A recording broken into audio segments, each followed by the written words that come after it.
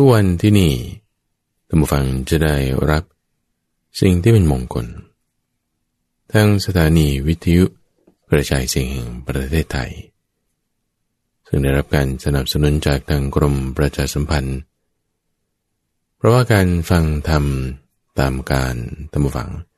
เป็นมงคลอย่างยิ่งเป็นสิ่งที่จะนำความโชคดีนำความเป็นมงคลนำสิ่งที่เป็นบุญเป็นกุศลผ่านทางเสียงเข้าสู่หูให้รู้ทราบซึ้งถึงในจิตใจของเราโดยมีข้าพเจ้าพระมหาไพบูลย์อภิปุณโญจากวัดป่าดอนหายโศกมาทำหน้าที่นี้ทุกฝังธรรมะเหล่านี้ข้าพเจ้าก็ไม่ได้รู้เองคิดเองแต่ว่าเรียนมาศึกษามาจากท่านที่ได้เรียนรู้คิดค้นมาแล้วนั่นคือพระพุทธเจ้าท่านได้บอกสอนไว้เป็นเรื่องราวต่างๆมากมายบางเรื่องก็มีความก็เรียกว่าต้องมีเบื้องหลังต้องมีความเป็นมาในทั้งสัปดาห์แต่ละวันเนี่ยข้าพเจ้าก็จะนำเรื่องราวที่มีความหลากหลายแตกต่างกันไปในช่วงของวันศุกร์อย่างนี้ก็จะนำเรื่องที่เป็นนิทานในช่วงที่เราเรียกว่านิทานพรรณนาจะนำเรื่องราวที่เป็นนิทานธรรมบทบ้างนิทานชาดกบ้างมาเล่าบ้างมาอ่านบ้างเป็นเรื่องราวที่จะประกอบกันให้ความรู้ของเรานั้นมีความกว้างขวางขึ้นไปเพราะว่านิทานเรื่องราวต่างๆเหล่านี้ทุกฝั่งบางทีมันเป็นแบ็กกราวด์มันเป็นเบื้องหลังมันเป็นเท้าความเดิมมาเป็นยังไงมีที่มาเป็นอย่างนี้ส่วนที่เป็นที่มาเท้าความยกเป็นเบื้องต้นมาเนี่ยก็มันมักจะอยู่ในส่วนของที่เป็นคำอธิบายที่เรามักจะเรียกกันว่าเป็นอรรถกถาเรื่องราวที่เป็นคำอธิบายเหล่านี้ก็มักจะมาในรูปของเรื่องเล่าทุกฝั่งเรื่องเล่าก็คือนิทานนั่นเองเป็นเรื่องราวเรื่องเล่าท้องฟ้าภูเขาต้นไม้คนนี้ไปที่นี่ทำอย่างนี้ส่วนใหญ่จะเป็นลักษณะนี้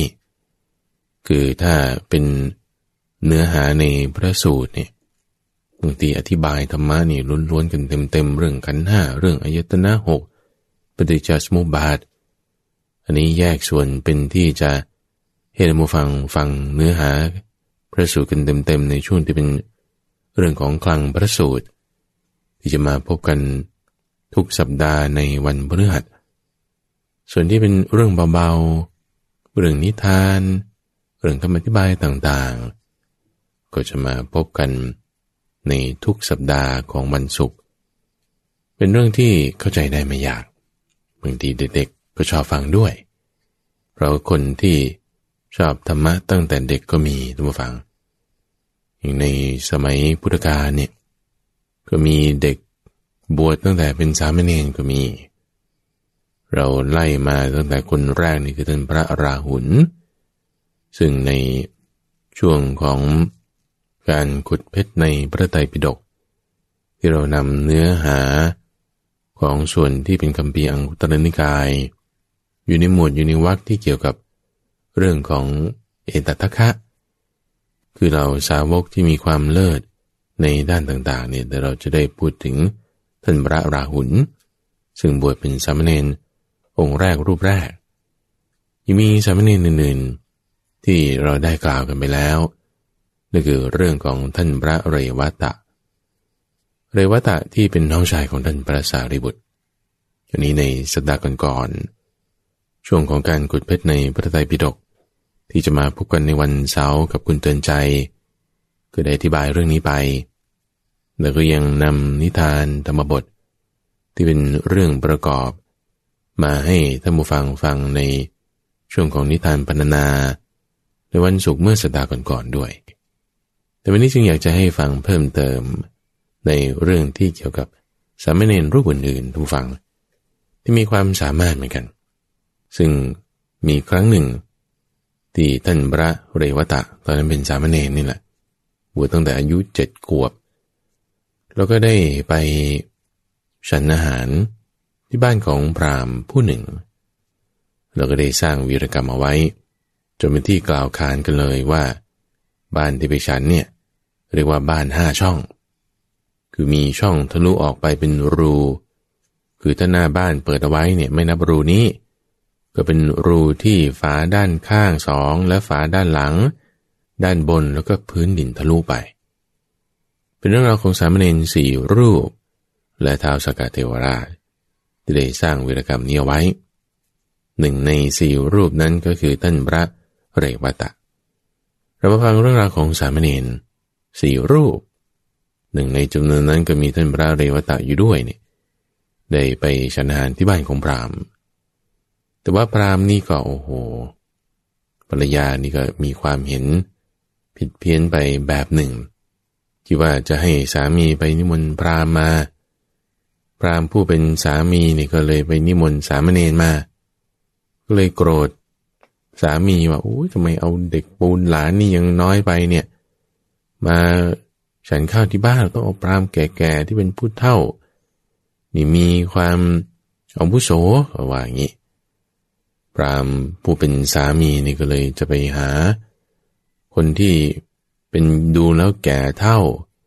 ก็ได้ท่านพระสารีบุตรบ้างท่านพระมหาโมคคัลลานะบ้างก็ยังไม่ถูกใจภรรยาจนกระทั่งต้องได้ท้าวสักกะเทวราชก็มาช่วยแก้สถานการณ์เราฟังเรื่องราวของสามเณรที่เป็นนิทานธรรมบทแล้วเดี๋ยวข้าพเจ้าจะมาขยายความนำเรื่องราวที่เป็นเรื่องของสามเณรรูปอื่นๆคือนอกจากท่านพระเรวตะที่ได้ไปสร้างวีรกรรมที่บ้าน5 ช่องนี้ยังมีเรื่องของสามเณรอื่นๆด้วยเดี๋ยวเรามาฟังไปพร้อมๆกันธรรมบทแปลเรื่องสามเณรภาคที่8เรื่องที่286พระศาสดาประทับอยู่ณพระเชตวันทรงปรารภสามเณร4 รูปตรัสพระธรรมเทศนานี้ว่าอวิรุตทังวิรุตเทสุอัตตะทันเทสุนิพพุตังสาธาเนสุอนาธานังตะมะหังปรูมิปรามนังแปลว่าเราย่อมเรียกบุคคลผู้ไม่เครียดแค้นในบุคคลผู้เครียดแค้นผู้ดับเสียได้ในบุคคลผู้มีอาทยาในตนผู้ไม่ถือมั่นในบุคคลผู้ถือมั่นนั้นว่าเป็นพราหมณ์ตอนนางพรามณีเสียใจเพราะได้สามเณรน้อยได้ยินว่าพรามณีคนหนึ่งจะแจ้งอุเทศพัดคือพัดที่ถวายไว้ประจำไว้สำหรับภิกษุ4 รูปบอกกับพราหมณ์ผู้เป็นสามีว่าพราหมณ์ท่านจงไปวัดเจาะจงพาพราหมณ์แก่มา4 รูปพราหมณ์นั้นก็ไปสู่วัดแล้วกล่าวว่าท่านทั้งหลายช่วยเลือกพราหมณ์ให้ผม4 รูปเถิดสามเณรผู้เป็นขีณาสพคือเป็นพระอรหันต์จำนวน4 รูปอายุ7 ปีคือสังกิจจสามเณรบัณฑิตสามเณรโสปากะสามเณรและเรวตะสามเณรได้ตกถึงพราหมณ์ผู้นั้นนางพรามณีเตรียมอาสนะอันมีค่ามากไว้ยืนรออยู่ครั้นเห็นสามเณรก็โกรธบ่นพึมพำเหมือนเกลือถูกโยนลงในเตาไฟแล้วกล่าวว่าท่านไปวัดพามาซึ่งเด็ก4 คนอายุปูนหลานของตนยังน้อยไปนางพรามณีจึงไม่ให้สามเณรเหล่านั้นนั่งบนอาสนะเหล่านั้นเธอได้ลาดตังเตี้ยๆให้นั่งโดยพูดกับสามเณรเหล่านั้นว่านั่งบนตังนี้และได้กล่าวกับพราหมณ์ผู้เป็นสามีว่าพราหมณ์ท่านไปเลือกพราหมณ์แก่ๆมาใหม่ตอนอัครสาวกไม่รับพัดของพรามณี พราหมณ์ผู้เป็นสามีไปวัดพบพระสารีบุตรเถระเรียนว่านิมนต์เถิดท่านไปบ้านของกระผมแล้วจึงนำพระเถระมาพระเถระมาแล้วเห็นสามเณรทั้งสี่รูปนั้นจึงถามขึ้นว่าก็พราหมณ์เหล่านี้ได้พัดแล้วหรือยังเมื่อพราหมณ์เจ้าบ้านบอกว่ายังไม่ได้ทราบว่าเขาจัดพัดไว้สำหรับพราหมณ์4 คนเท่านั้นท่านพระสารีบุตรจึงกล่าวว่าเอาบาตรของเราคืนมาแล้วรับเอาบาตรแล้วก็จากไปฝ่ายนางพรามณีถามว่าพราหมณ์รูปนั้นพูดว่าอย่างไรเมื่อพราหมณ์ผู้เป็นสามีบอกว่าท่านบอกว่าพราหมณ์4 รูปนั่งอยู่ตรงนั้นควรได้ก่อนจงเอาบาตรของเราคืนมาแล้วก็รับบาตรของตนไปแล้วนางพรามณีนั้นจึงพูดว่าพระเถระคือพราหมณ์นั่นคงไม่อยากฉันท่านจงรีบไปเลือกพราหมณ์คนอื่นมาใหม่พราหมณ์ผู้เป็นสามีไปพบพระมหาโมคคัลลานะเถระจึงเรียนเหมือนครั้งก่อนนำท่านมาถึงพระมหาโมคคัลลานะเถระเห็นสามเณรแล้วก็พูดอย่างเดียวกันรับบาตรคืนแล้วจากไปลำดับนั้นนางพรามณีจึงบอกกับพราหมณ์ผู้เป็นสามีนั้นว่าพราหมณ์คือสมณะพวกนั้นคงไม่อยากฉันท่านจงไปโรงสวดของพวกพราหมณ์นำพราหมณ์แก่มาคนหนึ่งฝ่ายสามเณรทั้งหลายไม่ได้ฉันอะไรตั้งแต่เช้านั่งทนหิวอยู่ตอนท้าวสักกะ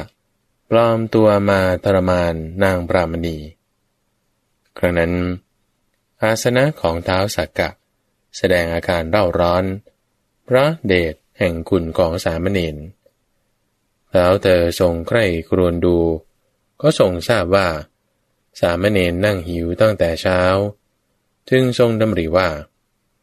ควรที่เราจะไปในที่นั้นดังนี้แล้วจึงแปลงกายเป็นพราหมณ์แก่งอมด้วยความชราประทับนั่งอยู่บนที่นั่งชั้นเลิศของพวกพราหมณ์ในโรงสวดของพราหมณ์พราหมณ์ผู้เป็นสามีนั้นพอเห็นท้าวสักกะก็จึงคิดว่าคราวนี้พรามณีของเราคงพอใจดังนี้แล้วก็กล่าวว่าเชิญเถิดท่านไปที่บ้านกันก็ได้พาท้าวเธอไปที่บ้านนางพรามณีพอเห็นท้าวสักกะผู้จำแรงกายมาแล้วเท่านั้นก็พอใจปูเครื่องลาดกลุ่มที่นั่ง2 ที่ทำให้เป็นที่เดียวแล้วกล่าวว่าพระผู้เป็นเจ้าเชิญนั่งบนเครื่องลาดนี้เถิดท้าวสักกะที่จำแรงกายมานั้นก็เสด็จเข้าไปในบ้านไหว้สามเณรทั้ง4 รูปด้วยเบญจางคประดิษฐ์แล้วประทับนั่งขัดสมาธิกับพื้นท้ายที่นั่งของสามเณรเหล่านั้นครั้งนั้นนางพรามณีเห็นท้าวสักกะทำอย่างนั้นแล้วจึงพูดกับพราหมณ์ผู้เป็นสามีว่าพราหมณ์ที่พามาใหม่นี้แย่แกคงพาคนบ้ามาเขาไหว้สามเณรปูนหลานของตนอยู่ได้พราหมณ์ผู้นี้ก็ใช้การไม่ได้แกจงพาออกไปท้าวสักกะที่แปลงกายเป็นพราหมณ์นั้นเมื่อถูกจับที่คอบ้างที่มือบ้างที่รักแร้บ้างให้ลากออกไปก็ยังไม่ยอมลุกขึ้นลำดับนั้นนางพรามณีจึงกล่าวกับพราหมณ์ผู้สามีนั้นว่ามาเถิดพราหมณ์แกจับมือข้างหนึ่งฉันจะจับมืออีกข้างหนึ่งทั้ง2 คนจับมือ2 ข้างแล้วทุบที่หลังช่วยกันลากออกไปไว้นอกประตูบ้านฝ่ายท้าวสักกะยังคงประทับนั่งอยู่ณที่เดิมกวักพระหัตถ์เรียก2 คนมาทั้ง2 ผัวเมียนั้นกลับเข้ามาเห็นท้าวสักกะประทับนั่งอยู่อย่างเดิมก็เปล่งเสียงร้องลั่นด้วยความกลัวในขณะนั้นท้าวสักกะจึงแสดงตนให้รู้ว่าเป็นท้าวสักกะต่อมา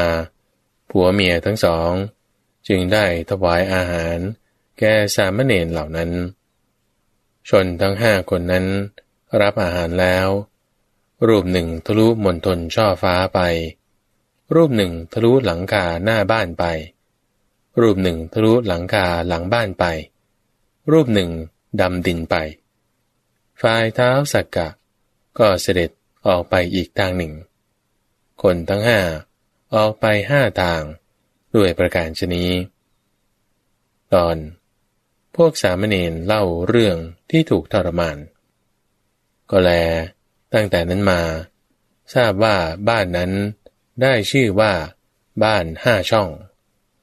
เมื่อสามเณรกลับถึงวัดภิกษุทั้งหลายถามสามเณรว่าสามเณรเรื่องเป็นอย่างไรกันพวกสามเณรตอบว่าอย่าถามกระผมเลยครับตั้งแต่เวลาที่พรามณีเห็นพวกกระผมพรามณีก็เกิดฉุนเฉียวไม่ให้พวกกระผมนั่งบนอาสนะที่จัดไว้บอกให้รีบนำพราหมณ์แก่มาอุปชายะของพวกกระผม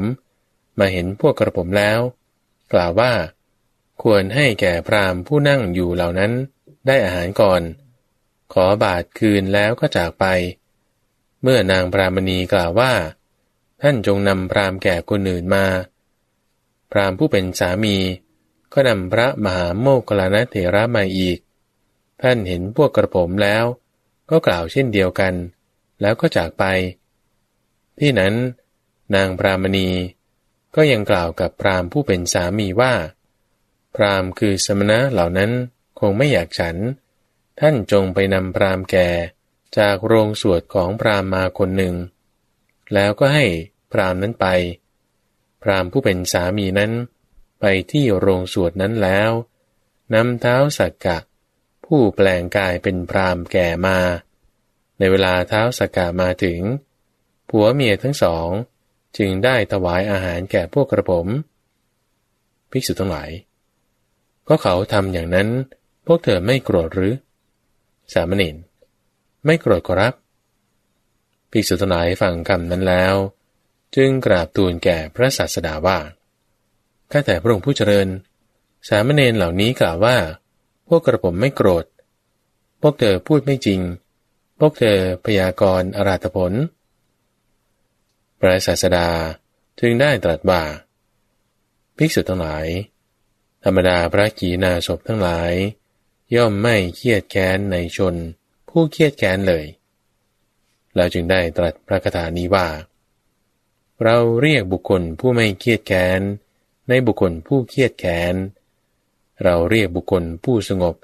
ในบุคคลผู้มีอาทญาณในตนเราเรียกบุคคลผู้ไม่ถือมั่นในบุคคลผู้ถือมั่นเรียกบุคคลนั้นว่าเป็นพราหมณ์บาลีว่าอวิรุตถังวิรุตเทสุ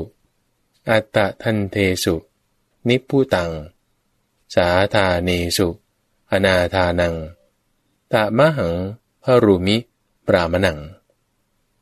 ในบรรดาคำเหล่านั้นคำว่าอวิรุตถังแปลว่าผู้ไม่เครียดแค้นเป็นต้นหมายความว่าเราย่อมเรียกบุคคลนั้นคือเห็นป่านนั้นผู้ชื่อว่าอวิรุตถังคือผู้ไม่เครียดแค้นเพราะไม่ผูกอาฆาตในพวกโลกียมหาชนผู้เครียดแค้นด้วยแรงอาฆาตผู้ที่ชื่อว่านิพพุตังคือผู้สงบคือผู้ปลงอาทญาในชนทั้งหลายผู้ชื่อว่ามีอาทญาในตนเพราะถึงแม้จะไม่มีท่อนไม้หรือสาตราในมือก็ไม่เว้นที่จะโต้ตอบคนอื่นผู้ที่ชื่อว่าอนาธานังคือไม่ถือมั่นเพราะความไม่มีการยึดถือเช่นนั้นในชนทั้งหลายผู้ชื่อว่าสาธาเนสุคือไม่มีความถือมั่นเพราะยึดถือขันธ์ห้าว่าเราว่าของเราดังนี้ว่าเป็นพราหมณ์ในเวลาจบเทศนาคนจำนวนมากได้บรรลุโสดาปัตติผลเป็นต้นดังนี้แหละเรื่องสามเณรจบ และที่ท่านได้รับฟังจบไปนั้น เป็นเรื่องของสามเณร5 รูปก่อไป4 รูปนะแล้วก็รวมถึงท้าวสักกะที่มาช่วยแก้สถานการณ์เช่นได้ว่าทั้ง4 รูปนี่มีฤทธิ์เหาะได้ดำดินได้ด้วยเรื่องของท่านพระรายวตานี่เราได้ฟังมาแล้วว่าท่านนี้มีฤทธิ์ถึงขนาดว่าสามารถ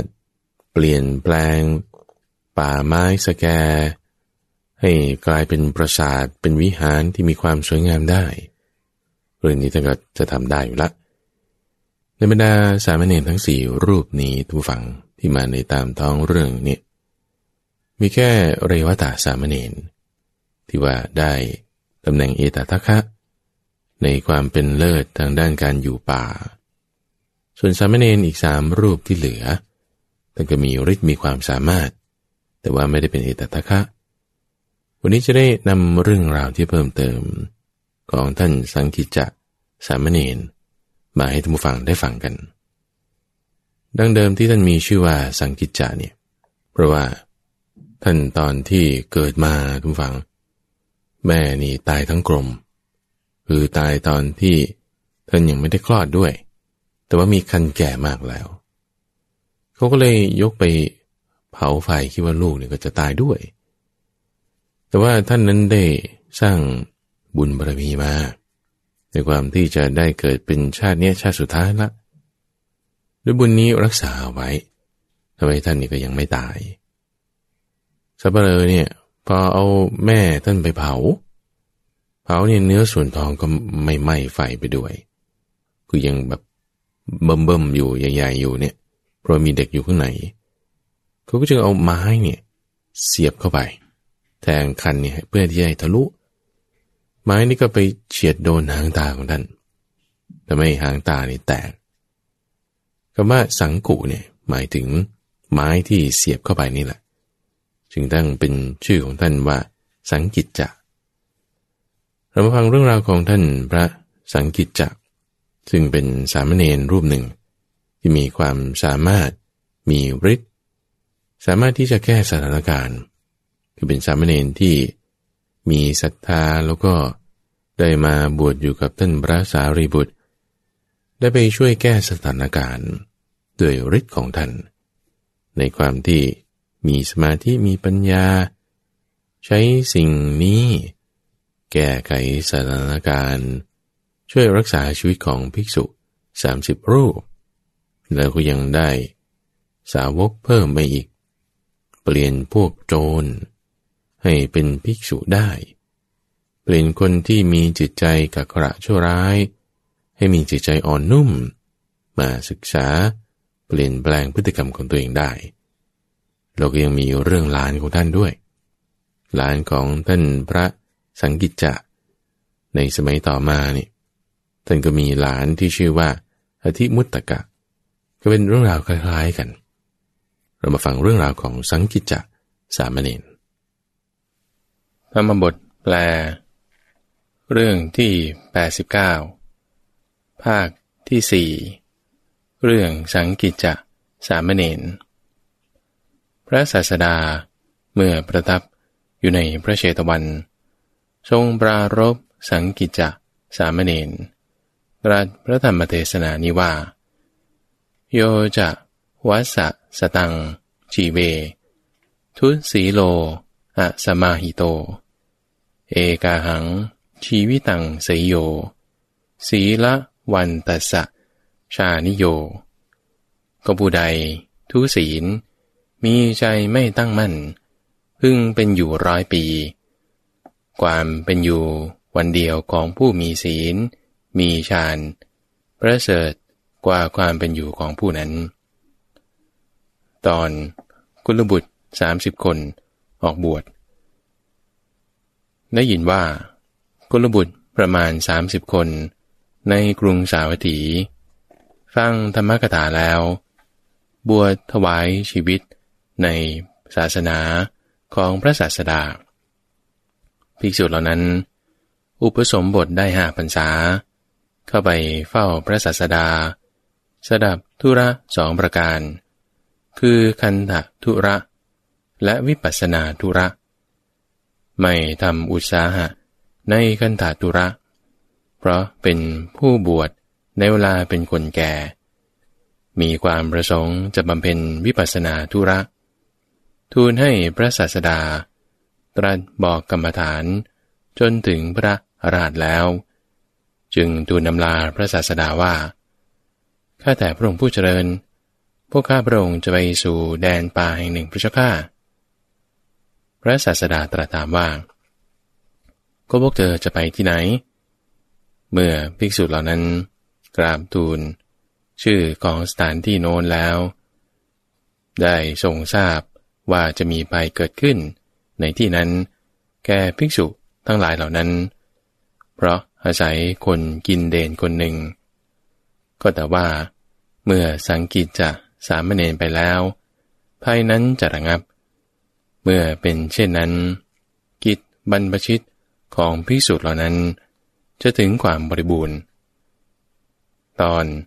ประวัติของสังกิจจะสามเณรสามเณรของพระสารีบุตรเถระ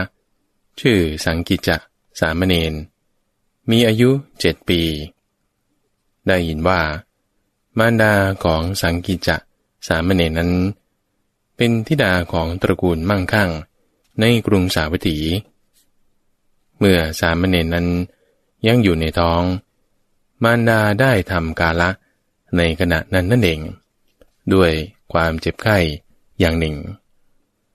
ก็เมื่อมารดานั้นถูกเผาอยู่เนื้อส่วนที่เหลือไม่ไปเว้นแต่เนื้อส่วนท้องลำดับนั้นพวกสัปเหร่อยกเนื้อท้องของนางลงจากเชิงตะกอนแทงด้วยเหลาเหล็ก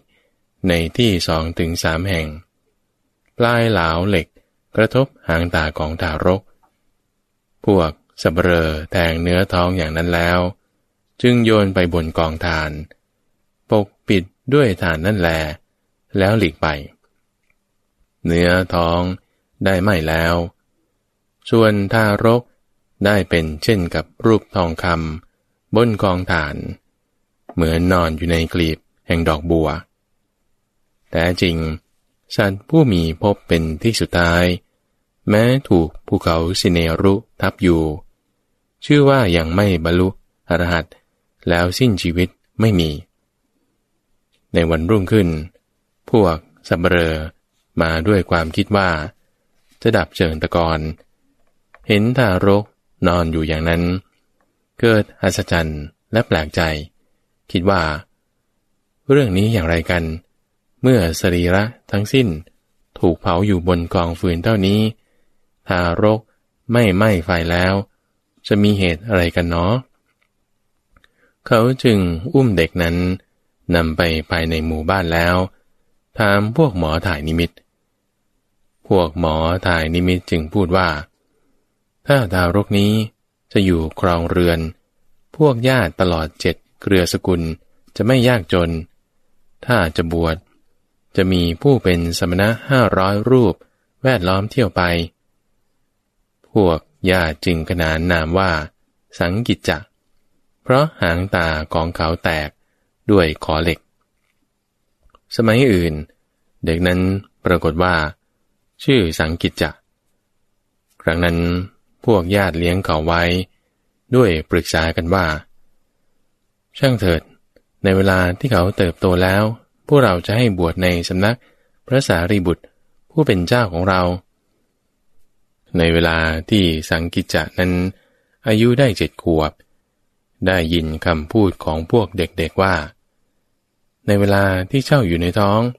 มารดาของเจ้าได้ทำกาละแล้วเมื่อสรีระมารดาของเจ้านั้นแม้ถูกเผาอยู่เจ้าก็ไม่ไหม้สังกิจจะจึงบอกพวกญาติว่าท่านทั้งหลายเขาว่าฉันพ้นภัยเห็นป่านนั้นประโยชน์อะไรด้วยการครองเรือนของฉันจะบวชดังนี้แล้วญาติเหล่านั้นจึงรับคำดังนั้นแล้วพาไปยังสำนักของท่านพระสารีบุตรเถระได้ถวายด้วยคำว่าท่านเจ้าข้าขอท่านจงให้เด็กคนนี้บวชเถิดพระสารีบุตรให้กรรมฐาน5 อย่างคือผมขนเล็บฟันหนังแล้วก็ให้บวชสามเณรนั้น บรรลุพระอรหันต์พร้อมด้วยปฏิสัมภิทาในเวลาปลงผมเสร็จนั่นเองประวัติเบื้องต้นของสังกิจจสามเณรมีเพียงเท่านี้ตอนรับสั่งให้ภิกษุไปลาพระสารีบุตรก็เมื่อพระศาสดาทรงทราบว่าเมื่อสามเณรนี้ไปแล้วภัยนั้นจะระงับเมื่อเป็นเช่นนั้นกิจแห่งบรรพชิตของภิกษุเหล่านั้นจะถึงความบริบูรณ์ดังนี้แล้วก็จึงตรัสกับภิกษุทั้งหลาย30รูปนั้นว่าภิกษุทั้งหลายพวกเธอจงอำลาสารีบุตรพี่ชายของพวกเธอแล้วจึงไปเถิดภิกษุเหล่านั้นรับคำแล้วจึงไปยังสำนักของพระเถระเมื่อพระเถระถามว่ามีอะไรหรือท่านผู้มีอายุภิกษุเหล่านั้นจึงกล่าวว่าพวกกระผมเรียนกรรมฐานในสำนักของพระศาสดาแล้วมีประสงค์จะเข้าไปป่าจึงจูนำลาเมื่อเช่นนั้นพระศาสดาจึงตรัสให้พวกกระผมมาอำลาท่านพระสารีบุตรด้วยเหตุนี้พวกกระผมจึงมาที่นี้พระเถระมีความคิดว่าก็ภิกษุเหล่านี้จะเป็นผู้ที่พระศาสดาทรงเห็นเหตุอย่างหนึ่งแล้วจึงส่งมาที่นี่เรื่องอะไรกันเนาะแลก็เมื่อรู้เรื่องนั้นแล้วจึงกล่าวขึ้นว่าท่านผู้มีอายุก็สามเณรของพวกท่านมีแล้วหรือพวกภิกษุ30รูปยังไม่มีเลยท่านผู้มีอายุท่านพระสารีบุตรถ้ายังไม่มีพวกท่านจงพาสังกิจจสามเณรนี้ไปเถิดพวกภิกษุท่านผู้มีอายุอย่าเลยเพราะอาศัยสามเณรความกังวลจะมีแก่พวกกระผมประโยชน์อะไรด้วยสามเณรสำหรับพวกภิกษุผู้อยู่ในป่าท่านพระสารีบุตรท่านผู้มีอายุเพราะอาศัยสามเณรนี้ความกังวลจะไม่มีแก่พวกท่านแต่ว่าเพราะอาศัยพวกท่านความกังวลจะมีแก่สามเณรนี้ถึงพระศาสดาเมื่อจะส่งพวกท่านมายังสำนักของเราทรงหวังจะส่งสามเณรไปกับพวกท่านจึงส่งมาที่นี้พวกท่านจงพาสามเณรนี้ไปเสียเถิดตอนภิกษุ30รูปไปประพฤติสมณธรรมภิกษุ30รูปเหล่านั้นจึงรับคำดังนั้นแล้วรวมเป็น31รูปพร้อมกับทั้งสามเณรอำลาพระเถระออกจากวิหารเที่ยวจาริกไปบรรลุถึงหมู่บ้านแห่งหนึ่งซึ่งมีพันสกุลในที่สุด120โยชน์พวกมนุษย์เห็นภิกษุเหล่านั้นมีจิตเลื่อมใสทำการถวายคือการอังคาดโดยเคารพแล้วถามว่าท่านเจ้าข้าพวกท่านจะไปที่ไหนเมื่อภิกษุเหล่านั้นตอบว่าจะไปตามสถานที่ที่ผาสุกท่านผู้มีอายุพวกชาวบ้านจึงได้หมอบลงแทบเท้าอ้อนวอนว่าท่านเจ้าข้าเมื่อพวกพระคุณเจ้าอาศัยหมู่บ้านนี้อยู่ตลอดภายในพรรษาพวกกระผมจะสมาทานศีล5ทำอุโบสถกรรมดังนี้แล้วภิกษุทั้ง30รูปนั้นจึงได้อาศัยอยู่ณที่นั้นในครั้งนั้นพวกมนุษย์จัดแจงที่พักในกลางคืนที่พักในกลางวันที่จงกรม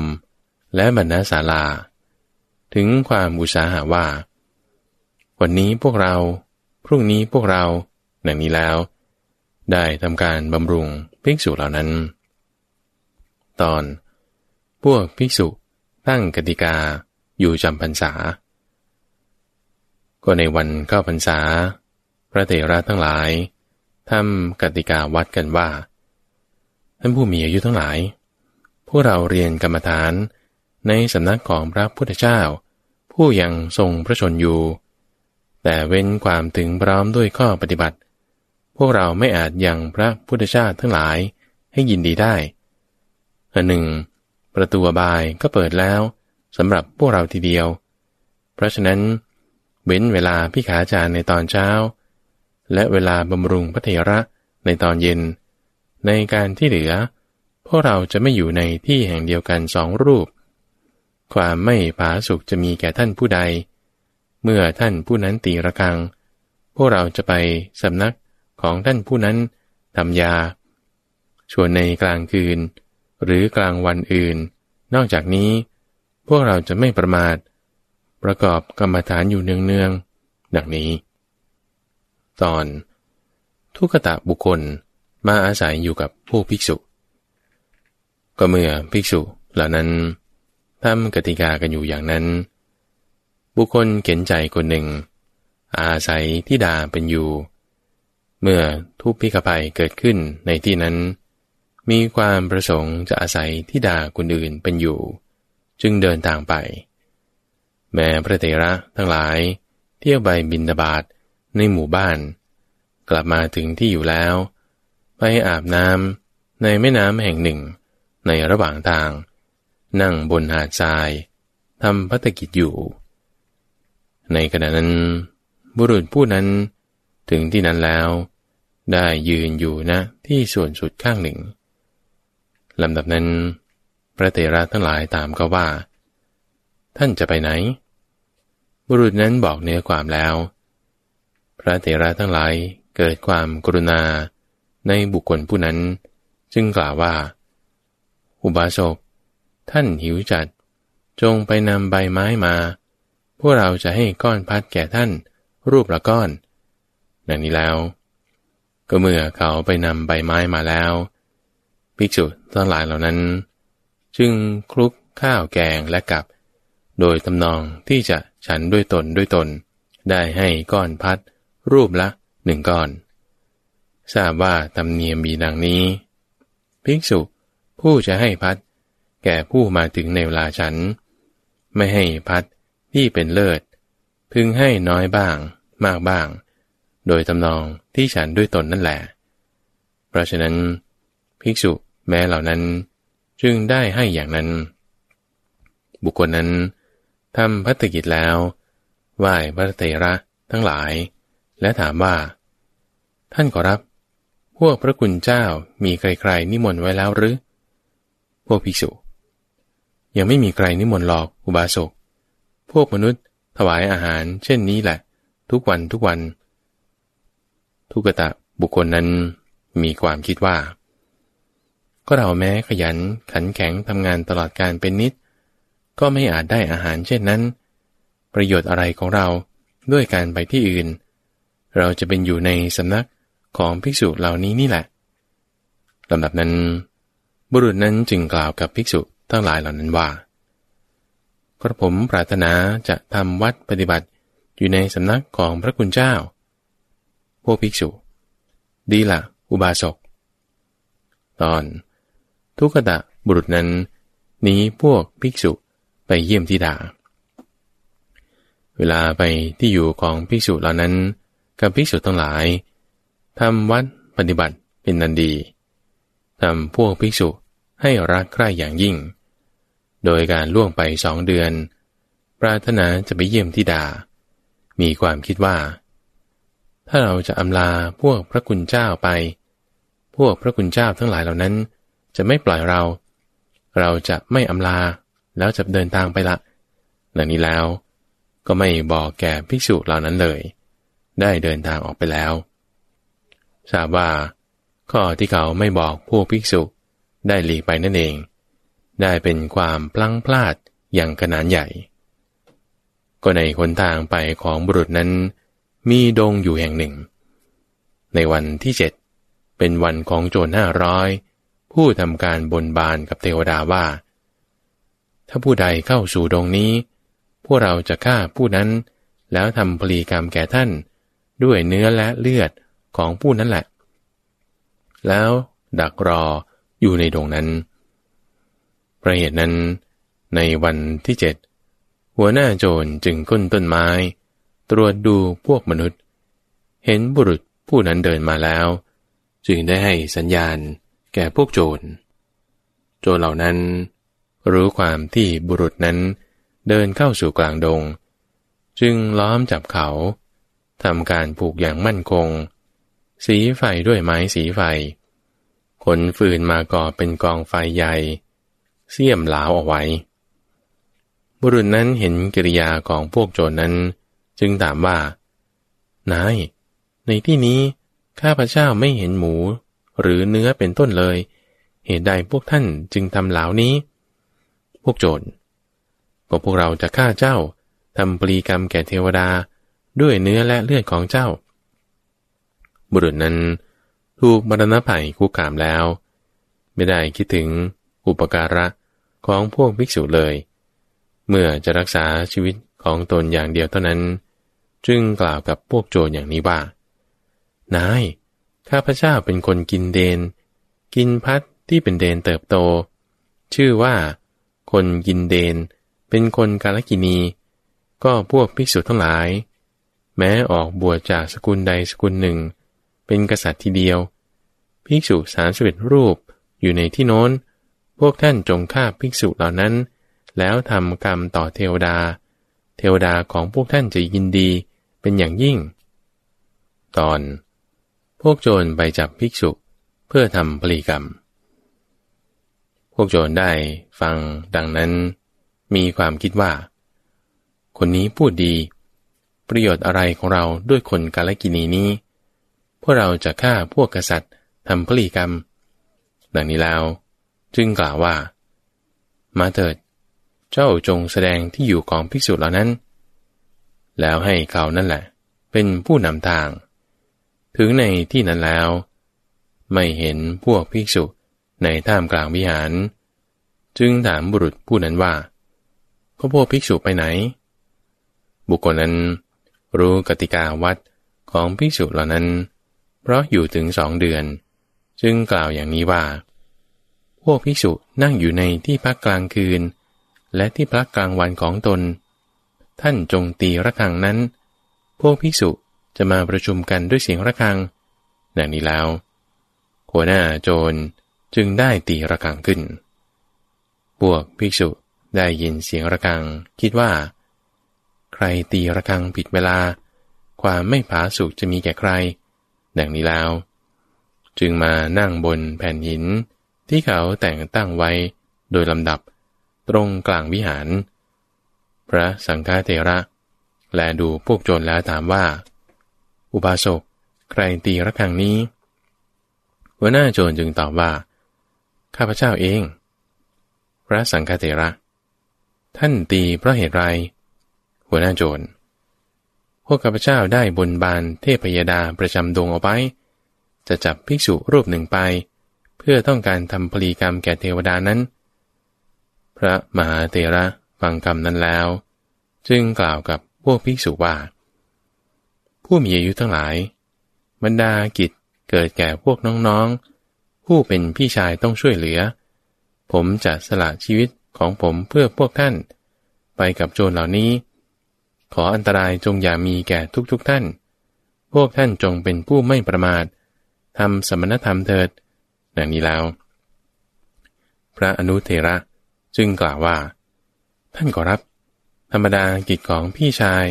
ย่อมเป็นภาระของน้องชายกระผมจะไปขอท่านทั้งหลายจงเป็นผู้ไม่ประมาทเถิดก็ด้วยอุบายอย่างนี้ชนแม้ทั้ง30 คนก็ลุกขึ้นพูดตามลำดับว่าผมเองด้วยประการฉะนี้ภิกษุทั้งหมดไม่เป็นบุตรของมารดาเดียวกันเลยไม่เป็นบุตรของบิดาเดียวกันเลยทั้งยังไม่สิ้นราคะแต่กระนั้นก็ยอมเสียสละชีวิตตามลำดับเพื่อประโยชน์แก่ภิกษุที่เหลือบรรดาภิกษุเหล่านั้นแม้ภิกษุรูปหนึ่งที่จะกล่าวว่าท่านไปเถิดก็ไม่ได้มีเลยตอนสังคิจจสามเณรยอมมอบตัวให้แก่โจรสังคิจจสามเณรได้ฟังคำของภิกษุเหล่านั้นแล้วจึงกล่าวขึ้นว่าหยุดเถิดท่านขอรับกระผมจะสละชีวิตเพื่อพวกท่านไปเองพวกภิกษุสามเณรเราทั้งหมดแม้จะถูกฆ่ารวมกันก็จะไม่ยอมสละเธอผู้เดียวไปสามเณรเพราะเหตุไรขอรับพวกภิกษุสามเณร ธอเป็นสามเณรของพระธรรมเสนาบดีสารีบุตรเถระถ้าเราจะสละเธอไปพระเถระจะติเตียนเราว่าพวกภิกษุเหล่านั้นพาสามเณรของเราไปมอบให้แก่พวกโจรเราไม่อาจจะสลัดคำติเตียนนั้นได้ด้วยเหตุนั้นเราจึงไม่ยอมให้เธอไปสามเณรท่านขอรับพระสัมมาสัมพุทธเจ้าทรงส่งพวกท่านไปยังสำนักของพระอุปชายะของกระผมก็ดีพระอุปชายะของกระผมส่งกระผมมากับพวกท่านก็ดีได้ทรงเห็นเหตุอันนี้แล้วทั้งนั้นจึงได้ส่งผมมาอยู่เถิดขอรับกระผมนี่แหละจะไปเองสามเณรนั้นไหว้ภิกษุทั้ง30 รูปแล้วกล่าวว่าท่านขอรับถ้าโทษของกระผมมีอยู่ขอท่านจงอดโทษดังนี้แล้วก็ได้ออกไปกับพวกโจรความสลดใจอย่างใหญ่เกิดขึ้นแล้วกับภิกษุเหล่านั้นตาเต็มไปด้วยน้ำตาเนื้อหัวใจสั่นไหวแล้วพระมหาเถระพูดกับพวกโจรว่าอุบาสกเด็กนี้เห็นพวกท่านก่อไฟเสี้ยมหลาวลาดใบไม้จะกลัวท่านทั้งหลายพักสามเณรนี้ไว้ที่ส่วนหนึ่งพึงทำกิจเหล่านั้นพวกโจรจึงได้พาสามเณรไปพักไว้ที่ส่วนหนึ่งแล้วทำกิจทั้งปวงในเวลาที่เสร็จกิจแล้วหัวหน้าโจรชักดาบเดินไปหาสามเณรเมื่อนั่งเข้าฌานมั่นหัวหน้าโจรแกว่งดาบฟันลงที่คอของสามเณรดาบงอเอาคมกระทบคมหัวหน้าโจรนั้นสำคัญว่าเราคงฟันไม่ดีดังนี้แล้วจึงดัดดาบนั้นให้ตรงแล้วก็ฟันอีกดาบเป็นดั่งใบตาลที่ม้วนได้ร่นจนถึงโคนของดาบแท้จริงบุคคลแม้จะเอาภูเขาสิเนรุทับสามเณรในเวลานั้นชื่อว่าสามารถจะให้สามเณรตายไม่มีเลยชั่วป่วยกลางไปใหญ่ว่าจะเอาดาบฟันให้ตายหัวหน้าโจรเห็นปาฏิหาริย์นั้นแล้วคิดว่าเมื่อก่อนดาบของเราย่อมตัดเสาหินหรือตอไม้ตะเคียนได้เหมือนหยวกกล้วยบัดนี้ดาบของเรางอคราวหนึ่งอีกคราวหนึ่งเกิดเป็นดั่งใบตาลม้วนดาบนี้ไม่มีจิตไม่มีใจยังรู้คุณของสามเณรนี้เราเป็นผู้มีจิตมีใจยังไม่รู้ดังนี้แล้วนายโจรนั้นจึงทิ้งดาบลงที่พื้นดินเอาอกหมอบแทบใกล้เท้าของสามเณรถามว่าท่านผู้เจริญพวกกระผมเข้ามาในดงนี้เพราะเหตุต้องการทรัพย์บุรุษแม้มีประมาณ1,000 คนเห็นพวกเราแต่ที่ไกลเทียวก็ยังสั่นหวั่นไหวไม่อาจพูดแม้2-3 คำได้ส่วนสำหรับท่านแม้เพียงความหวาดสะดุ้งแห่งจิตก็มิได้มีหน้าของท่านผ่องใสดั่งทองคำในปากเบ้าและดั่งดอกกัญญิกาที่บานดีด้วยเหตุอะไรกันเนาะโจรนั้นจึงกล่าวคาถานี้ขึ้นว่าความหวาดเสียวไม่มีแก่ท่านความกลัวก็ไม่มีวรรณะผ่องใสยิ่งนักเหตุไรท่านจึงไม่คร่ำครวญในเพราะภัยใหญ่หลวงเห็นป่านนี้เล่าสามเณรนั้นออกจากฌานเมื่อจะแสดงธรรมแก่หัวหน้าโจรนั้นจึงกล่าวว่าท่านผู้เป็นหัวหน้าขึ้นชื่อว่าอัตภาพของพระขีณาสพย่อมเป็นเหมือนภาระคือของหนักซึ่งวางไว้บนศีรษะพระขีณาสพนั้นเมื่ออัตภาพนั้นแตกไปย่อมยินดีทีเดียวย่อมไม่กลัวเลยดังนี้แล้วจึงได้กล่าวคาถาขึ้นว่าท่านผู้เป็นนายบ้านทุกทางใจย่อมไม่มีแก่ท่านผู้ไม่มีความห่วงใยท่านผู้แสวงหาคุณสิ้นสังโยชน์แล้วก้าวล่วงภัยทุกอย่างได้ตัณหาอันนำไปสู่ภพของพระขีณาสพนั้นสิ้นแล้ว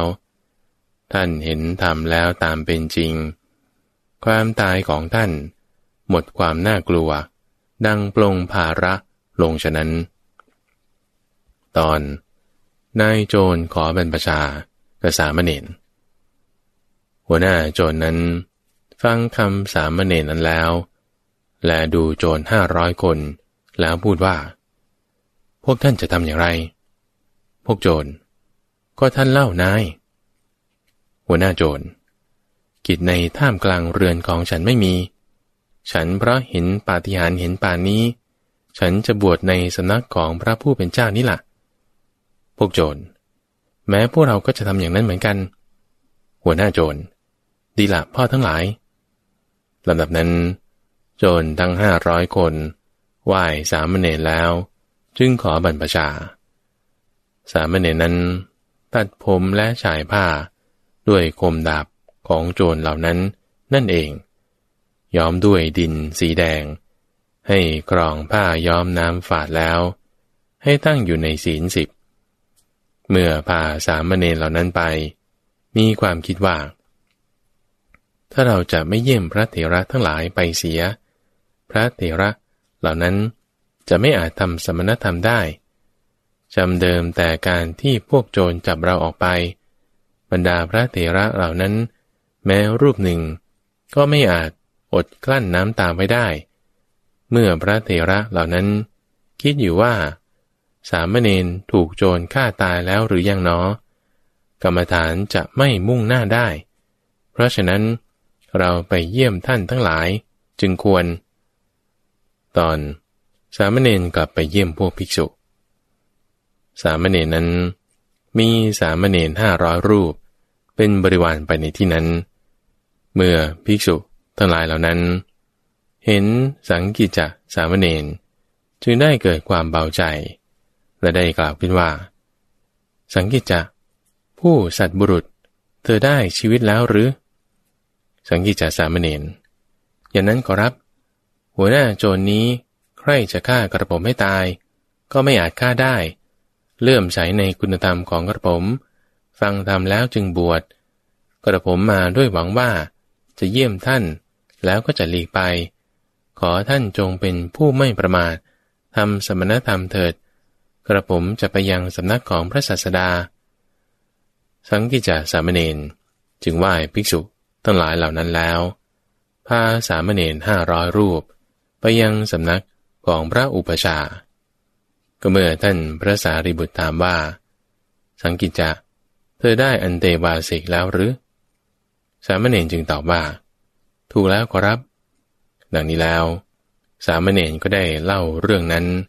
กับพระสารีบุตรเถระก็เมื่อพระสารีบุตรเถระกล่าวว่าสังกิจจะเธอจงไปเฝ้าเยี่ยมพระศาสดาเถิดสามเณรรับคำแล้วจึงได้พาสามเณรทั้ง500 รูปนั้นไปยังสำนักของพระศาสดาแม้เมื่อพระศาสดาตรัสถามว่าสังกิจจะเธอได้อันเตวาสิกแล้วหรือสามเณรจึงได้กราบทูลเรื่องนั้นตอนผู้มีศีลประเสริฐกว่าผู้ทุศีลพระศาสดาจึงได้ตรัสถามว่าได้ยินว่าเรื่องเป็นอย่างนั้นหรือภิกษุทั้งหลายก็เมื่อภิกษุทูลรับว่าเป็นอย่างนั้นพระเจ้าข้าจึงได้ตรัสขึ้นว่าความตั้งอยู่ในศีลและเป็นอยู่แม้วันเดียวในบัดนี้ประเสริฐกว่าการที่ท่านทำโจรกรรมตั้งอยู่ในทุศีลเป็นอยู่ตั้ง100 ปีดังนี้แล้วเมื่อจะทรงสืบอนุสนธิแสดงธรรมจึงตรัสพระคาถานี้ว่าโยจะวัสสะสตังชีเว